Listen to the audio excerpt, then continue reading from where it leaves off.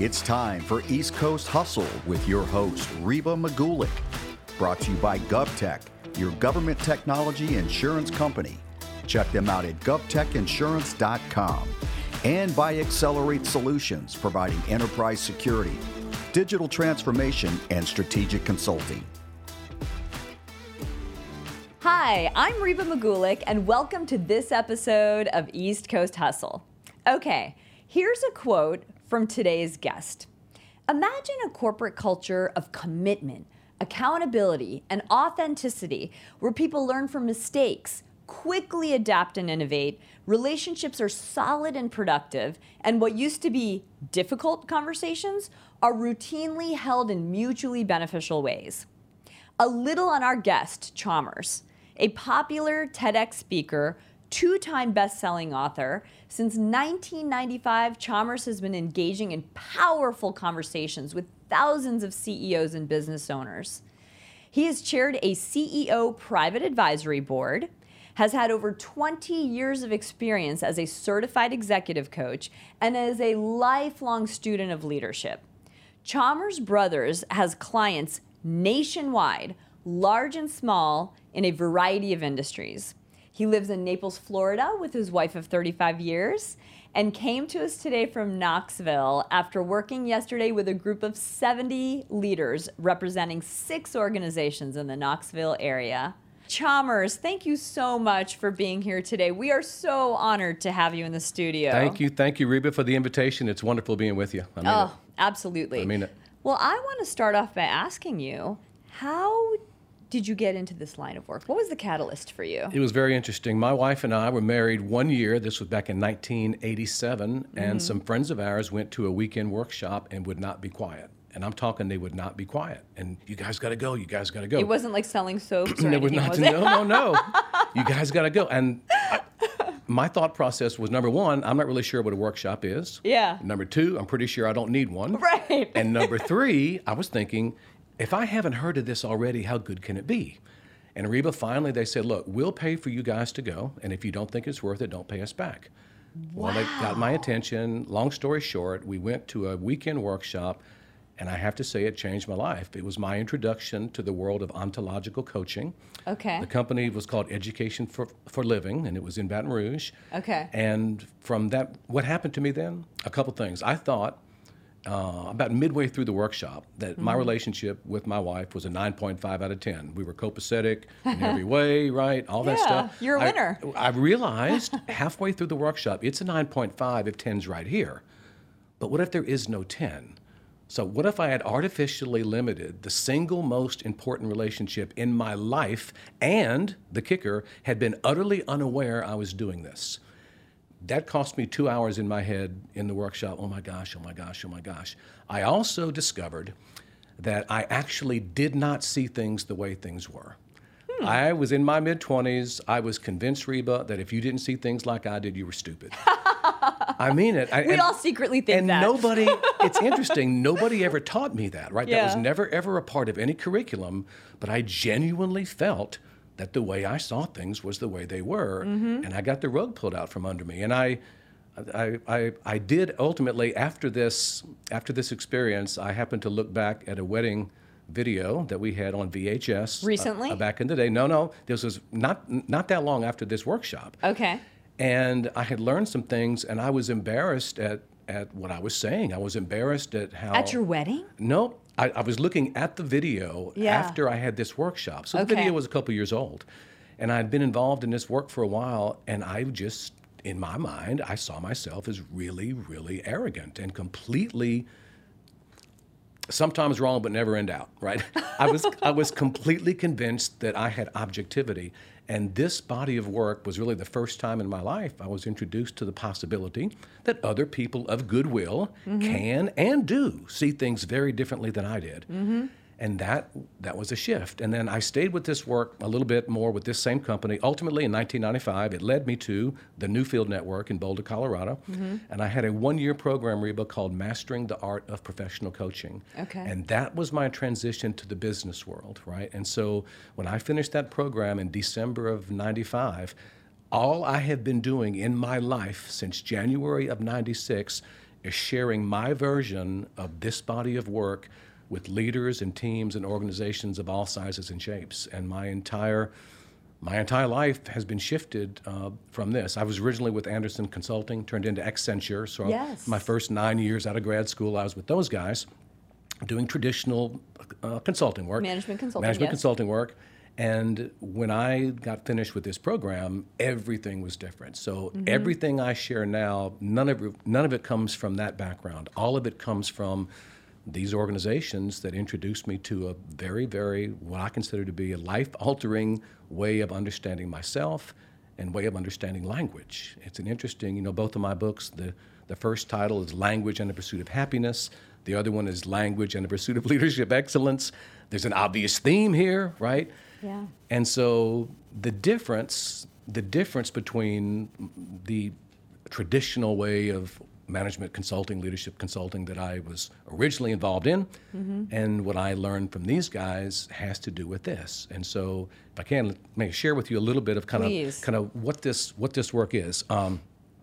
There is a giant premium in the work I do on self-awareness. Okay. So I have a little metaphor called a big eye in the sky looking at a stick person. It's meant to indicate you taking a look at you, me taking a look at me. That's what happened to you. That's what happened to me. And that's my starting point for all the work I do now inside organizations, because the notion is my main objective, no matter what we cover, tools and techniques and approaches, my main objective is to support people in becoming a more powerful and a more competent observer of themselves. And the reason we focus on self-awareness, number one, is that you cannot change another human being.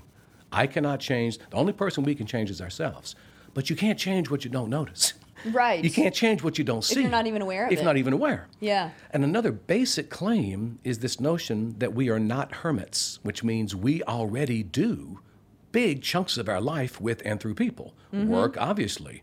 Family, obviously. Civic, church, with and through people. So the way that we dance with people matters. The way we interact with people matters. And obviously organizations are composed of people working together, hopefully to produce the desired outcome. One of the questions I lead off with in my work, and I've done this a lot and I love this question, I ask a room full of leaders, as a leader, what do you get paid to do? Of all the things, now I said, look, everybody here does 10,000 different things. The question I'm asking is, of the 10,000 things you do right now in your job as a leader, what would you say sitting here right now are the most important one or two or three? Can I take a stab at what I think Absolutely. the answer might be, or what the answer you might receive? Absolutely. Profits. Absolutely. Profits number one. I got to Profit. manage the bottom line. Absolutely. Is that what you are? There's an expression, no margin, no mission, right? So obviously we have to be profitable. They also talk, as you might imagine, with things like, well, I get paid to shape the culture. Yes. I get paid to drive execution. I get paid to groom the next generation of leaders, right? I get paid to continuously improve processes.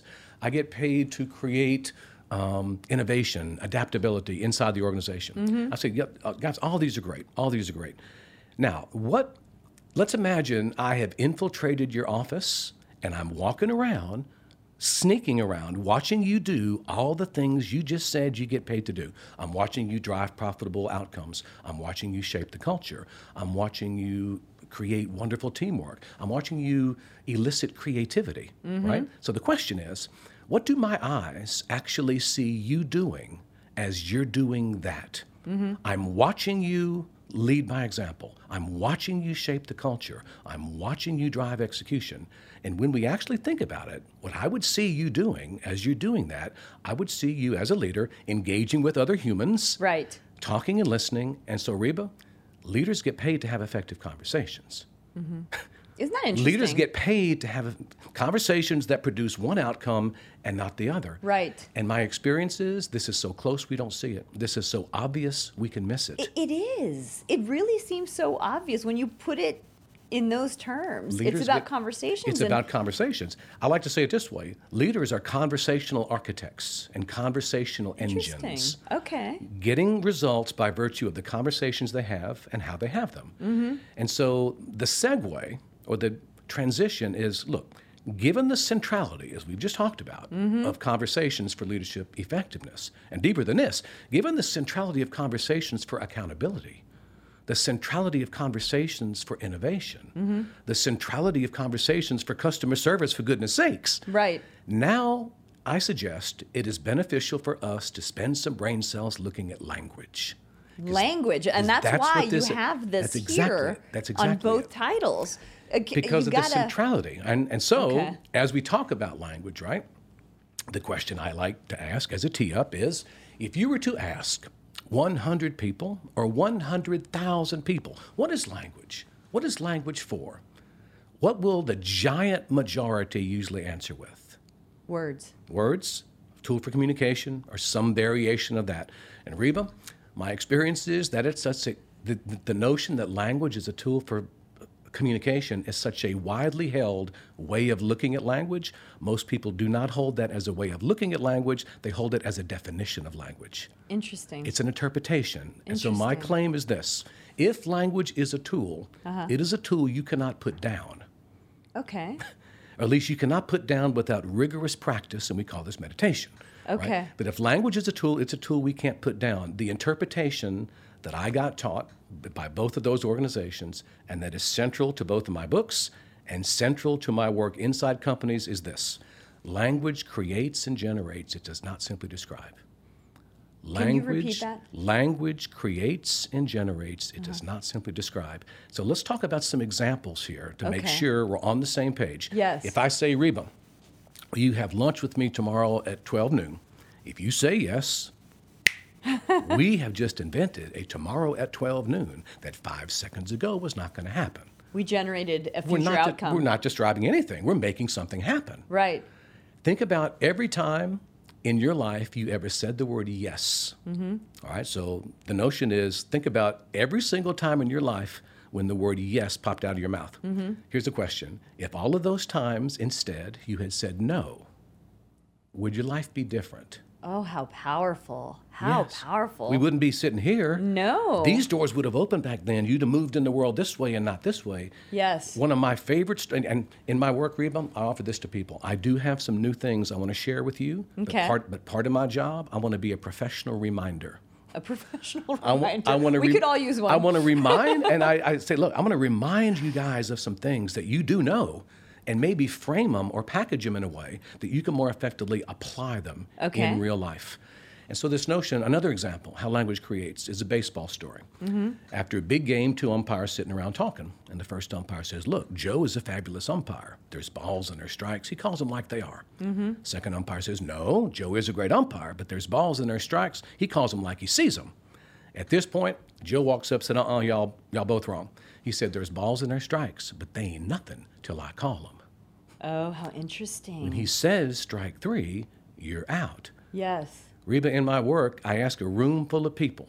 I said, this question is for everybody sitting here today who is either married right now or who has ever been married. And here's the question. Is it different being married than not being married? And it's not a trick question. So yes, it's different. It's different legally. It's different socially. It's different sexually for most of us. It's different financially. It's different. Right. So the obvious question that we ask is, how did we go from being not married to being married? How did that happen? Words. Somebody said something. Yes, language. Somebody said something. And in that moment, it's not trivially different. It's not marginally different. It's really different. It's dramatically Reba, different. we speak ourselves into the world. We speak ourselves into the world. And so I'm not suggesting we don't describe with language. Of course we do. What I'm saying is that is not all that we do. Right. And for leaders who get paid to have effective conversations, learning something about this not all that we do side of language can be very beneficial. Absolutely, I can see that. All of us, I'd like to say it this way, all of us already, we're producing big chunks of non-physical but very real results out of how we wield this tool. We're in Washington, D.C. One question, how was the United States of America created? So what is there, not too far from here, under the glass, in the archives, right next to the Constitution? Right. This country was declared into being. Now, there was work to do after that, yes, but without that declaration, we have no country.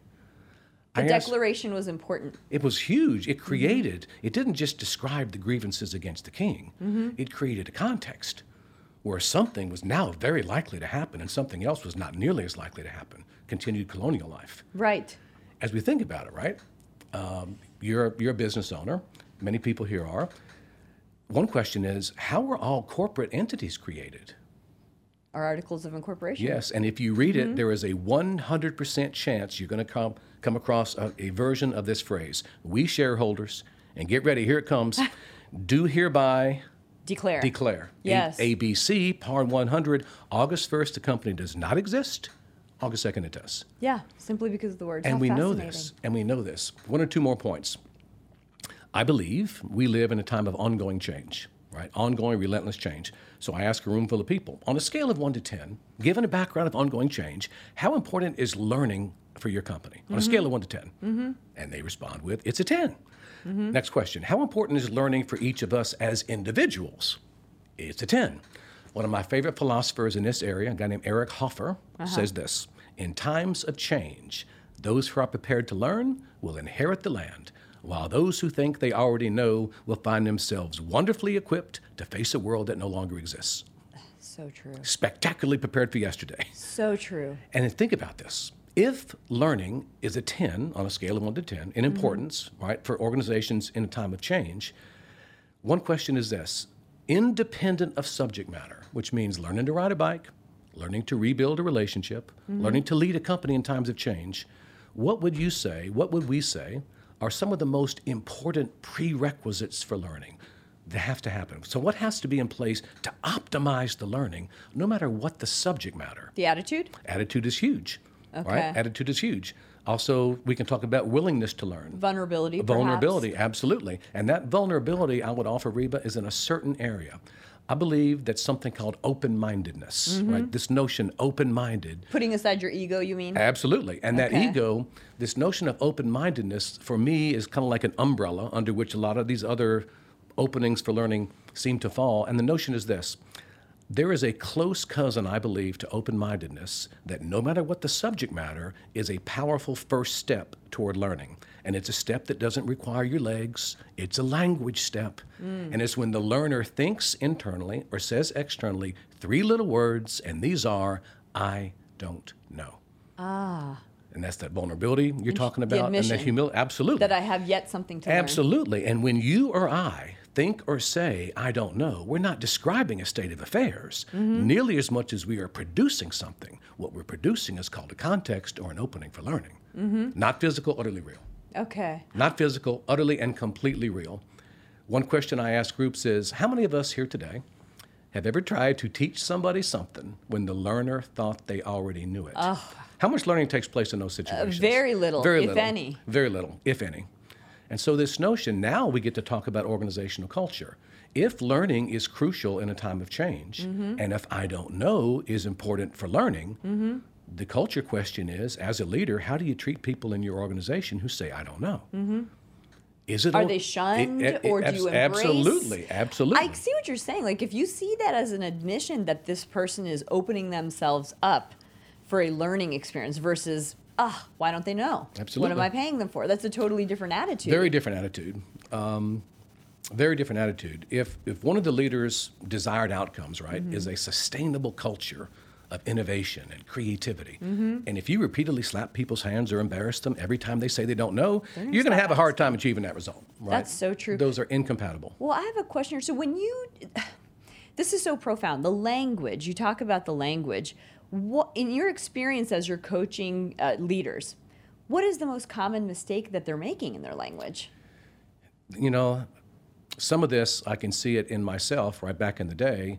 It's this terminal certainty. It's this, you know, at least one of the biggest blind spots is this notion that the way we see things is the way that they are. And Reba, for me, my experience, and I'm very fortunate to have spoken to these leadership peer groups for years and years and years, but it's a powerful example how none of us is as smart as all of us, right? And these leaders bring their explanations and interpretations to the table, and by definition, they invite their colleagues to poke holes in them. Okay. Right? There's one of the tee-ups that I think is important for us to think about is this. We live in language, meaning you and I, we live in language. And the notion is the little voice inside is rarely, if ever, silent. Right? And we live in language. And because we live in language, What we do is we are confronted, you and I and everybody, with countless events in our lives, events at home, events at work, events with our employees, events on our team, events on the turnpike. And what we do as humans, we make up stories about these events. We hold these stories to be the truth, and we forget that we made them up. Creating our own biases. Absolutely. Without even being aware of it. In this interpretation, right? And when we use the word story, we don't mean fib or fabrication, right? It's not a purposeful manipulation, and it's not a self-deception. It's just an interpretation. It's our version of the truth in that moment. Absolutely. And it is precisely what I did not see in my mid-20s. Because the minute I begin living as if my explanation of the event is the event, I stop listening. Yes. The reason I stopped listening is I got it. Right. What could you possibly offer me? And it's this ability to hold our explanations as explanations that is the starting point, I think, for being able to be in a peer group and be able to listen to other people and listen to other people's ideas and take them on board. Well, you know, Chalmers, the thing is that we talk about the hustle, right? People are cut from a certain cloth. When you are successful, define that however you would, but if you view yourself as a successful leader, somehow you've made it to the top, that kind of comes with the territory. Like, you made it there for a reason, perhaps because you do tend to make good decisions. Absolutely. So, you know, your judgment is so often right. You know, your gut is so often right. I would think that is just such a natural thing for that group of people to believe that they're right. You know, I mean, so many of the decisions that they made it's led very them interesting. in an interesting direction that put them to the top of the pyramid. How do you overcome that with that group of people? I mean, people who are already successful and make good decisions in their minds. You know, there's an expression, success is a learning disability. All right, I love this. Can you expand on that? Because success is a learning disability. How can success be anything but good? What could possibly be the shadow side of success? Yes. And the notion is, I think his name is Malcolm Gladwell. Oh, I love Malcolm Gladwell. And I think the title is What Got You Here Won't Get You There. Won't Get You There. Not in a time of ongoing change. Yes. Maybe back in the great-great-great-great-great-grandfather's day. Right. But not for us. Yes. And Jim Collins in his work in Good to Great love that book and too. Built to One of my Last, favorites. he talks about, right, what we call a level 5 leader, right? And this is somebody, and you probably know this, with a powerful combination of incredible motivation, commitment, and ambition, coupled with humility. Yes. Not either or. Right. Both and. You have to have both. Both and. And it's this notion in times of change, the ability to, yes, be confident in our past and acknowledge the good things that we've done, but always also understand that things are changing and that none of us is as smart as all of us. And it's this capacity to declare beginnerhood into being, right? We speak it so. We speak beginnerhood into being, and in that moment, right, once we say, I don't know, same teacher, same curriculum, same environment, same situation, in that moment, something now is very likely. And it's learning is much more likely than it was 5 seconds ago, just because our capacity to declare ourselves beginners. Right. In certain situations. When you speak to these groups, Chalmers, what kind of results are they seeing? What type of feedback are you hearing? Like, is it just, oh, we had this huge kumbaya moment in this peer group, we feel great? Because we've seen those, oh, we're crying, we've declared. I've been in these, right? Yep, understand. Then you go back to same old, same old. Like, are you seeing that this is really pushing the needle? I am. There in are two organizations? fundamental types of outcomes that I believe all leaders are interested in achieving, quantitative and qualitative results. Oh, yes. Can right? you talk more about So this, please? quantitative results are things that we can measure, right? There's attainment of goals and metrics, productivity and profitability and measurable market share. And qualitative results are things that are less easy to measure but still important. Things like organizational culture, levels of trust and cohesion. Yes. The types of relationships you're able to form, degree of innovation and creativity. One of my favorite quotes is Albert Einstein. He says something to this effect: not everything that counts can be counted. I love that. Right? Never heard that before. Not everything that counts can be Yes. counted. And not everything that can be counted really counts. Not everything that we... Yeah. Right? And so as we think Absolutely. about organizations, I like to talk about the relationship between culture and execution. Okay. Execution can be understood to be quantitative, and culture can be understood to be qualitative. Correct. But they are clearly connected and related. And the notion is that for organizational culture, for this type of result, and Reba, it's interesting, I've been doing this work inside companies, including my days at Anderson Consulting, for 36 years. I have had more conversations in the past 5 years with leaders about the intentional and purposeful creation of organizational culture as a competitive advantage than I have had in the first 31 years of my career combined. Southwest Airlines, I mean, that's like the case study from all our business school books that say that it's, you know, if we both invented a Coke versus Pepsi product, there's a formula that goes into it. And perhaps it could be somewhat replicated, but corporate culture is one of those things that you cannot. It's interesting. And it is an opportunity to give a business a distinct competitive advantage. It is especially so, my experience in the past 10 years. I mean, in terms of leaders' awareness right now, right, of the importance of this thing called culture on the bottom line in ways that early in my career was not happening, right? And this notion of, on the execution side, right, the quantitative outcome, I like to frame it this way, and now we're back to conversations again. Okay. All organizations are unique, and they're all the same, right? What do you mean? We spoke about this earlier. So the reason I think leadership peer groups work is if you're in manufacturing and I'm in consulting and so is in banking and so is in retail, the reason we can learn from each other is because from a leadership standpoint, there are certain commonalities that all leaders are simply working with. Common threads. We're all working together, trying to achieve common outcomes. We all have an organizational culture that we're trying to steward and take care of. We all obviously have to have an eye on the bottom line, right? No margin, no mission. And on the execution side, one of the best lenses I was ever taught is this. When you look deeply at any organization, big or small, my wife's medical practice, General Motors, neighborhood pizza place.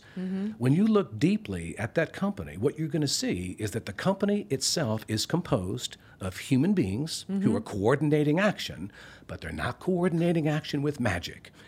They're coordinating action with certain types of conversations, of course. That's right. And those we call promises, commitments, or agreements. I use these words interchangeably. Okay. Organizations can be understood as a network of interdependency. Right. A network of interdependent commitments. People coming to work, making and managing promises all day long. Now, we can do this well or we can do it poorly, but we can't not do it. Okay.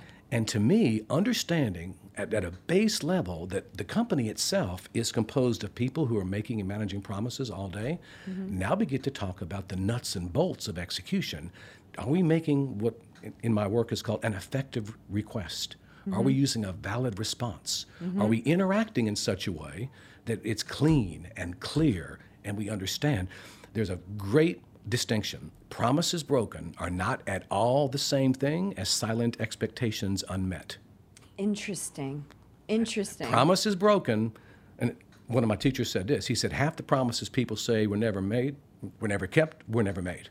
Interesting. So people just have a silent expectation, and if it's unmet, you're saying it's as bad as a broken promise? If it's unmet, it's still going to have impacts on the culture. I'm going to be frustrated. So you have to be aware of them. Being aware of this distinction, Reba, this notion that if the company itself can be understood as a network of interdependency, people making and managing promises, then we can offer some tools to help people make and manage promises cleanly, clearly, consciously. Such as? Intentionally.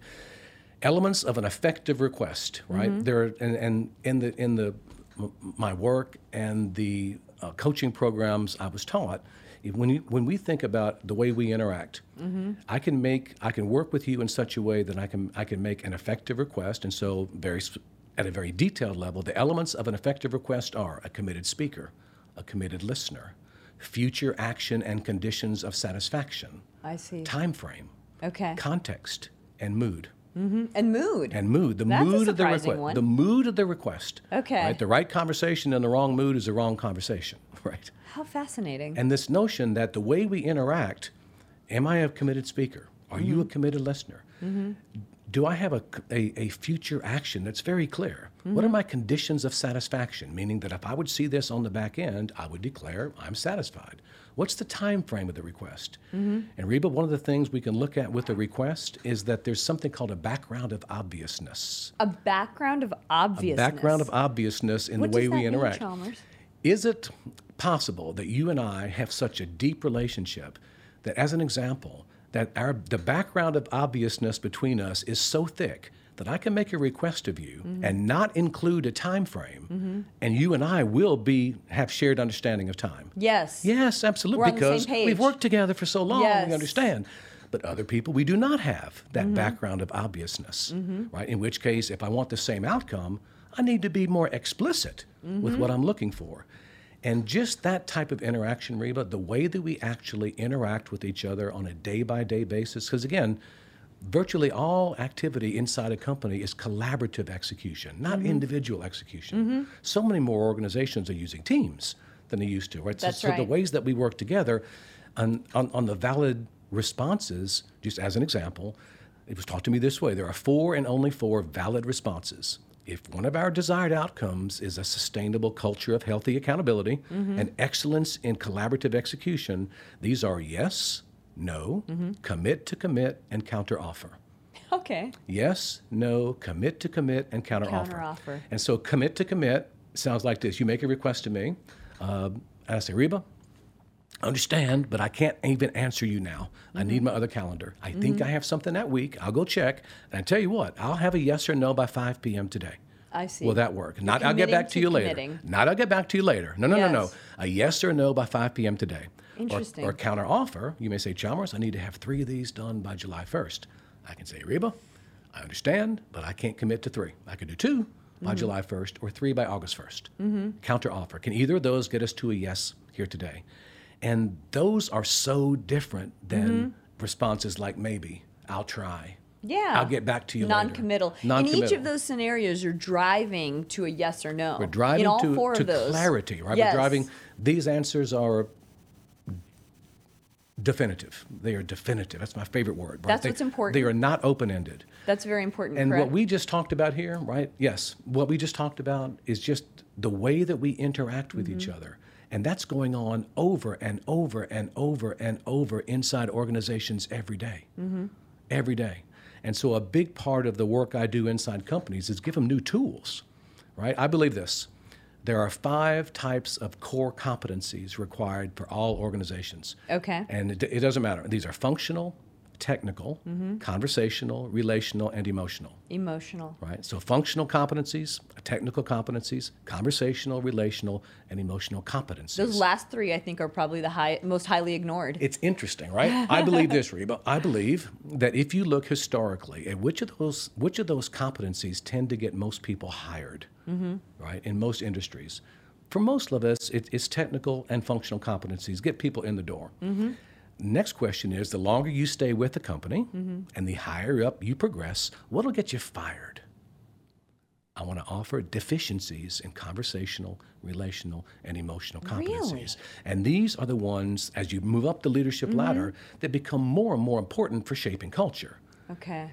One of That the makes words, sense. right? One of the words I've seen used is called threshold competencies. Functional and technical competencies in some circles have become what they call threshold competencies. They meaning only get you to a certain level, it's the correct? cost of admission. Right. It's- But to get to that next level, if you don't have especially those. with leadership, Reba, Yes, right? Not so that much makes with sense. technical jobs, right? So if you have a highly technical job and that's the job, that's a different animal. But when we're working in the domain of leadership and teamwork, it's these conversational, relational, and emotional competencies. And making an effective request is a conversational competency. Using a valid response is a conversational competency. And so, interesting, in the world of language, there's this notion that with language, we make visible that which was previously invisible. Interesting. So with Language breathes it into visibility. It does. And one of my favorite examples is, let's pretend I'm here in D.C. with you. Let's pretend last night I go outside, I look up at the sky, and it's clear, and I see a bunch of stars. That's what I see is a bunch of stars. I come in here today, meet with you and John, and let's pretend that you are, in addition to being a wonderful host, you are also an amateur astronomer. Okay. And you say, Chalmers, some of those are not actually stars. They're planets. And they have a reddish hue and a little bit yellow sometimes. And some of those are what we call a nebula. And it's got this fuzzy kind of faint, looks like a ring almost from these gases from millions of years ago. And some of those are man-made satellites. And if you look, they can be said to track very slowly. I go out tonight, Reba, and I look up at the same sky. What might I see tonight? I might see planets. I might see nebula. Now you know so much more of what you're looking at, what the canvas holds. Absolutely. Because somebody took the time to and these breathe color into distinctions, it. right? Stars, planets, and nebula are distinctions in the domain of astronomy. So you give me new distinctions in a domain. You give me new distinctions in the domain of forestry. My next walk in the woods is different. Right. You give me new distinctions in the domain of astronomy. My next look at the sky is different. In my work, I don't deal with astronomy or forestry, but I offer distinctions in the domain of language so that when leaders go back to their organizations, they can see what they didn't see before. Meaning I can now see people making an ineffective request. Yes. And I can intervene in a way that I used to not be intervened because one of my teachers said this, you cannot intervene in a world that you do not see. So true. Right? And so it's interesting. Just the awareness. The awareness and new distinctions, Reba. You give me new distinctions in the domain of TV studios, right? The next time I walk into a TV studio, I'll see what I didn't see before. And because I see what I didn't see before, I can maybe do what I couldn't do before in that domain. And so with leaders, they're working in the domain of leadership, the domain of corporate culture, the domain of relationships, the domain of collaborative execution for profitable outcomes. And so all of my work and all the distinctions I share, all the tools are in that domain, right? To help them see what they didn't see. Again, to become a more powerful, more competent observer of themselves in that area. It's fascinating because I imagine that some of these leaders that you work with walk away and it probably helps their personal lives just as much as it helps their business lives. This is, of all the, and again, I do tons of organizational work, right? And I share with people, I say, listen, of all the topics you get from a corporate training program, of all the topics, today's topic has direct relevance, not just at work, but at home as well. So please listen on purpose so you can take it there. Because when we talk about language and self-awareness and conversations and relationships, we're talking about ourselves and our own personal lives, right? There's a distinction, Reba, and it's this. The difference between conversational context and conversational content. Okay. Right? The context.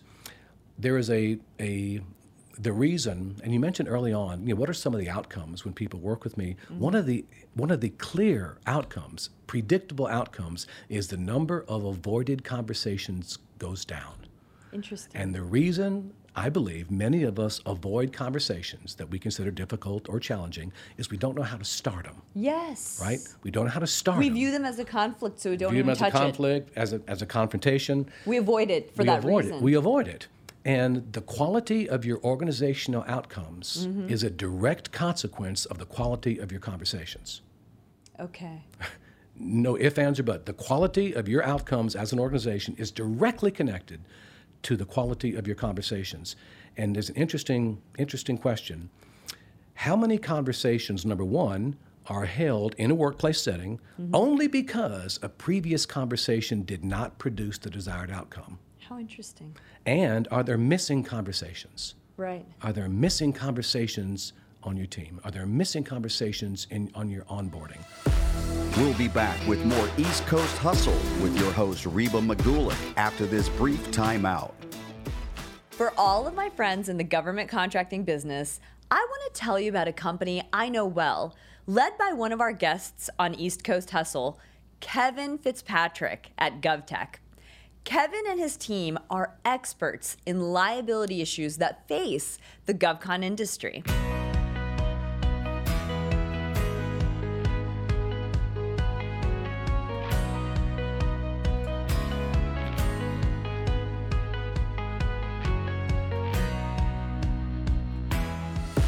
Now, back to East Coast Hustle with your host, Reba Magulick, and today's special guest, Chalmers Brothers. It's just like when you end up having cultures that are too heavy, we call them over-meetinged, right? And the meetings aren't producing any results. They aren't. Oh, customer's angry. That's it, guys. We're going to have a meeting every single week to address this. But had we been able to forego or avoid that customer issue, there would be no need for all these meetings. And it sounds like these meetings aren't being effective to begin with. They towards often the end aren't. game. And I think what happens is we avoid conversations at meetings. We avoid conversations with external, with customers. One of the best distinctions I was ever taught is a term called carefrontation. What could you repeat that? Carefrontation. Carefrontation. Carefrontation. Okay. Now, carefrontation is a particular conversational context I like that. in which I care enough about you, Reba, to initiate a conversation with you that in this moment, I'm not 100% sure how it's going to go. I care more about you and your career progression as my direct report, or I care more about you and the goals that you've set than I do about my hands not sweating. Interesting. And carefrontation is a powerful, again, a conversational competency, is when I want to have a carefrontational conversation with you, I speak into my concerns. Mm-hmm. If I have a background concern running around up here, right, and often I do, because if I've avoided the conversation with you, there was something there. There was something there. Yeah. That concern lives as an internal narrative. Right. If my big I self-awareness is turned on enough that I can articulate for myself what that internal narrative is about this conversation, that's what we speak out loud up front. Reba, I have a concern that a conversation I want to have with you may not come out right.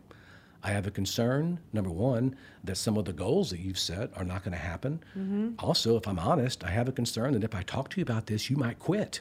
Mm-hmm. And I do not want you to quit, not in this economy. Mm-hmm. But the status quo can't continue. Mm-hmm. And so I need to have a conversation with you. I'm just not exactly sure the best way to have it.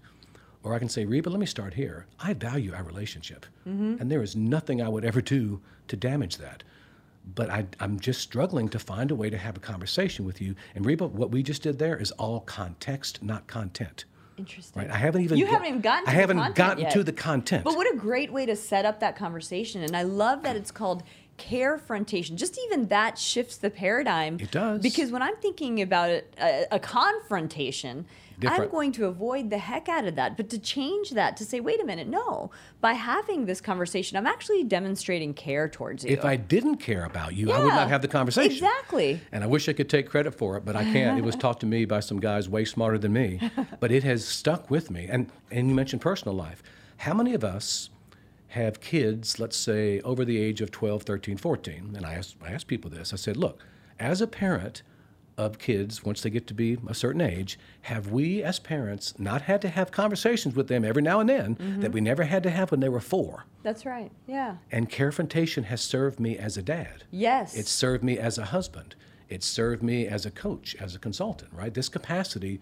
And if we could dramatically minimize the number of avoided conversations, what would that do for our organizational performance? What would it do for our most important relationships? I believe this. The purposeful creation of conversational context is a foundational leadership competency. I believe the purposeful creation of conversational context is also a foundational relationship competency. That makes a lot of good sense. And this notion, and what I invite people to do, I say, look, if you have a difficult conversation on your plate, right? And I say that, look, if you have an easy conversation scheduled, go have it because it's easy. However, if you have a difficult conversation on your plate, I invite people to think this way in terms of how they prepare. Number one, can we acknowledge that there are no guarantees in any conversation? No matter what you do on the front end, there's no ironclad guarantee. Okay, check. Got it. Number one. Number two, what can I therefore do in tomorrow's conversation such that no matter what the ultimate outcome does turn out to be, I will have the fewest regrets? I like that. Interesting. Right? Yeah. And so when we frame it that way, almost always what comes up is, and you mentioned vulnerability or authenticity. I'm going to be authentic, right? I'm going to say, Reba, I need to have a conversation with you and I don't know how to have it. And I ask people, how many of us have ever been on the receiving end of this type of authenticity? Well, many hands go up. I say, what's it like?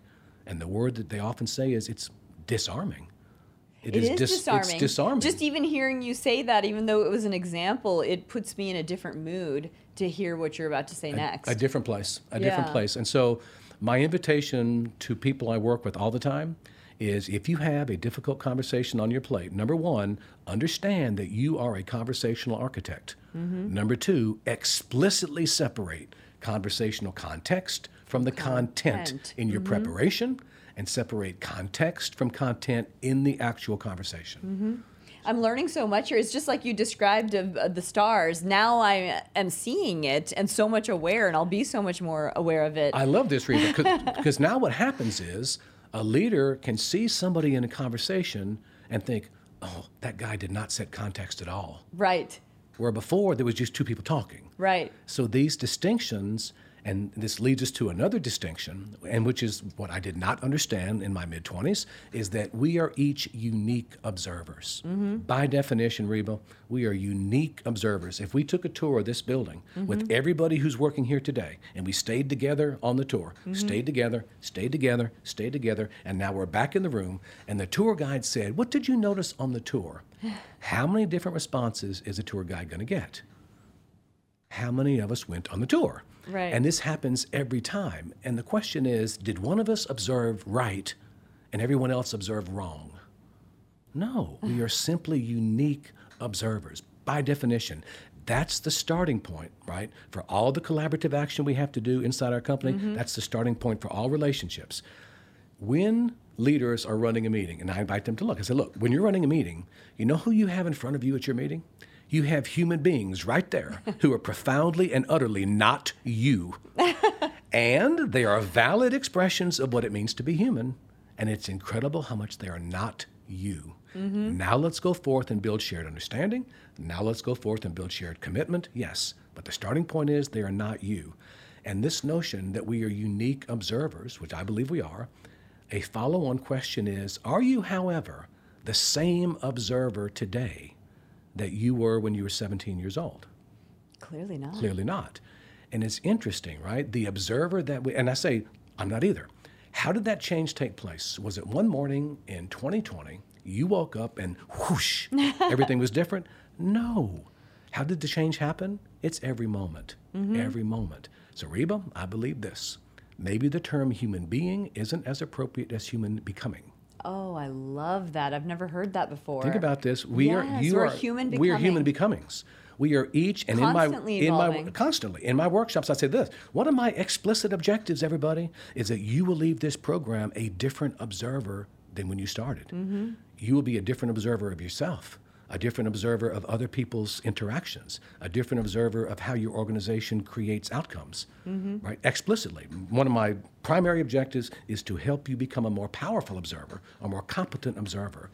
And this notion that we are unique observers and that the observer we are is not fixed and permanent, right? We're in an ongoing process of growing and evolving and becoming.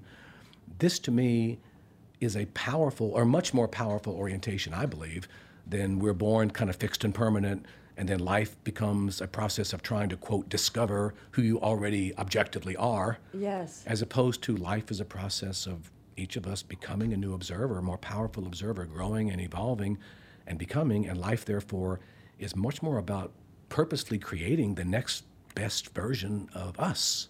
This is so profound, right? As opposed Chalmers. to this notion that we're already fixed and permanent. And this is so profound. This is amazing.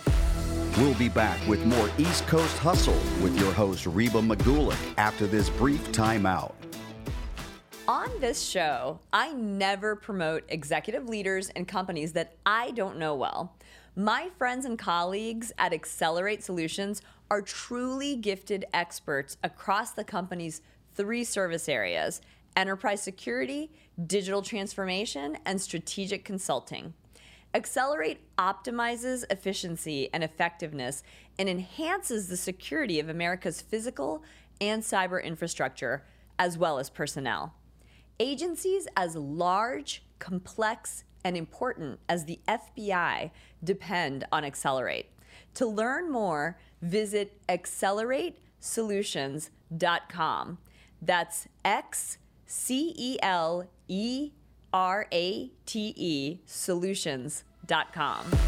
Now, back to East Coast Hustle with your host, Reba Magulick, and today's special guest, Chalmers Brothers.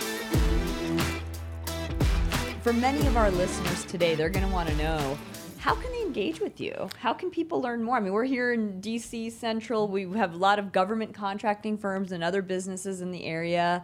A lot of peer groups out there that I think could benefit from this. Well, thank you. My website is chalmersbrothers.com, and so on there's access to my books, and the books are available pretty widely as well.